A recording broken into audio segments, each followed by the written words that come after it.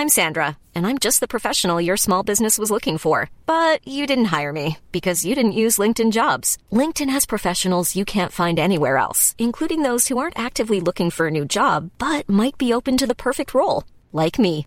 In a given month, over 70% of LinkedIn users don't visit other leading job sites. So if you're not looking on LinkedIn, you'll miss out on great candidates like Sandra.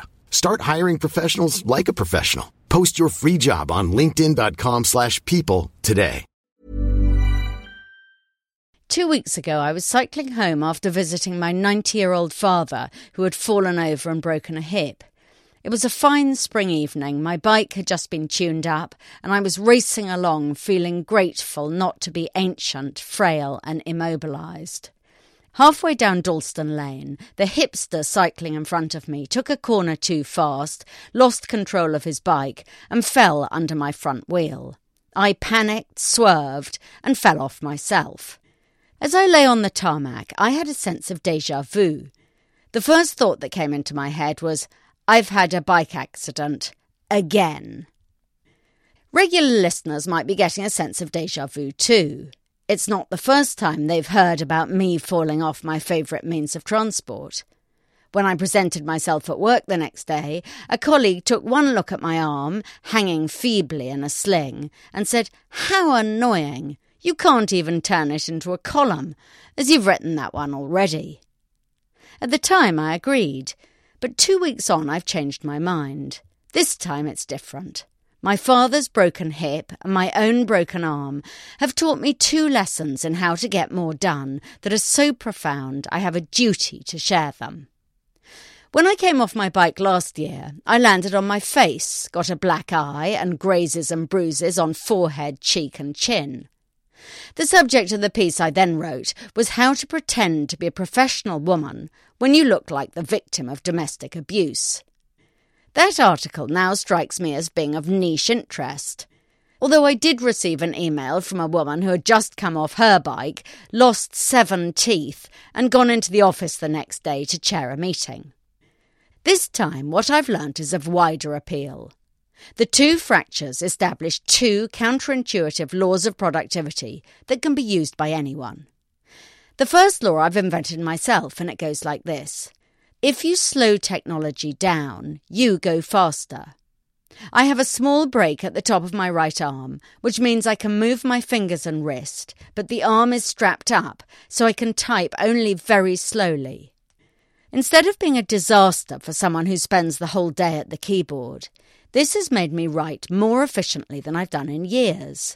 Because typing is hard, I'm having to practice the long-forgotten skill of thinking before I write, a requirement in the days of the manual typewriter when the strictures of the Tipp-Ex bottle meant getting it right first time. Now, thanks to my computer's infinite tolerance of mistakes, I think nothing of getting it wrong 20 times before finally getting a grip and writing something intelligible.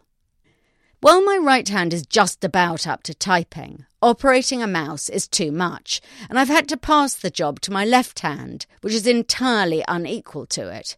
I now find that clicking on anything at all makes me feel like a contestant in The Golden Shot, the 1970s British television game in which a blindfolded cameraman holding a crossbow was guided by a contestant on where to aim it. Up a little, stop, left a little, stop, up a little.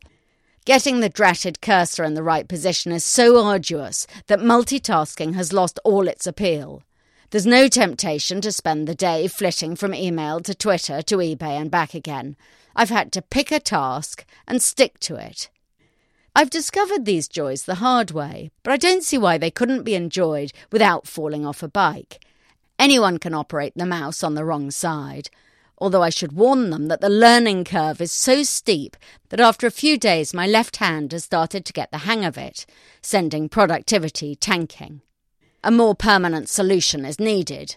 Hardware manufacturers should set out to produce cumbersome technology for offices, anti-ergonomic keyboards, and mice that are as hard to control as supermarket trolleys, making us masters of our computers once again, rather than vice versa. The second counterintuitive law of productivity is not entirely my own invention. C. Northcote Parkinson was the first to notice the indisputable truth that work expands to fill the time available.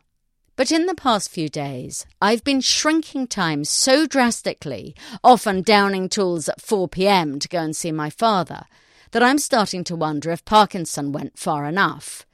If you reduce your hours at work, not only do you achieve the same amount, you may actually achieve more.